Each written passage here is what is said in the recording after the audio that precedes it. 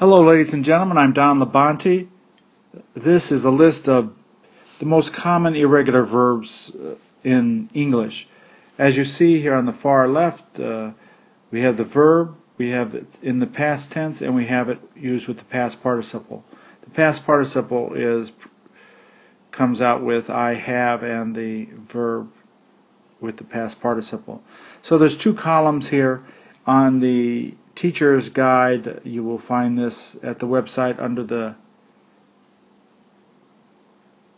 file named Irregular Verbs. It's all on one page. On this particular page, in order to have it look a little bit bigger, I have enlarged it, but if you scroll down, you will see the whole list.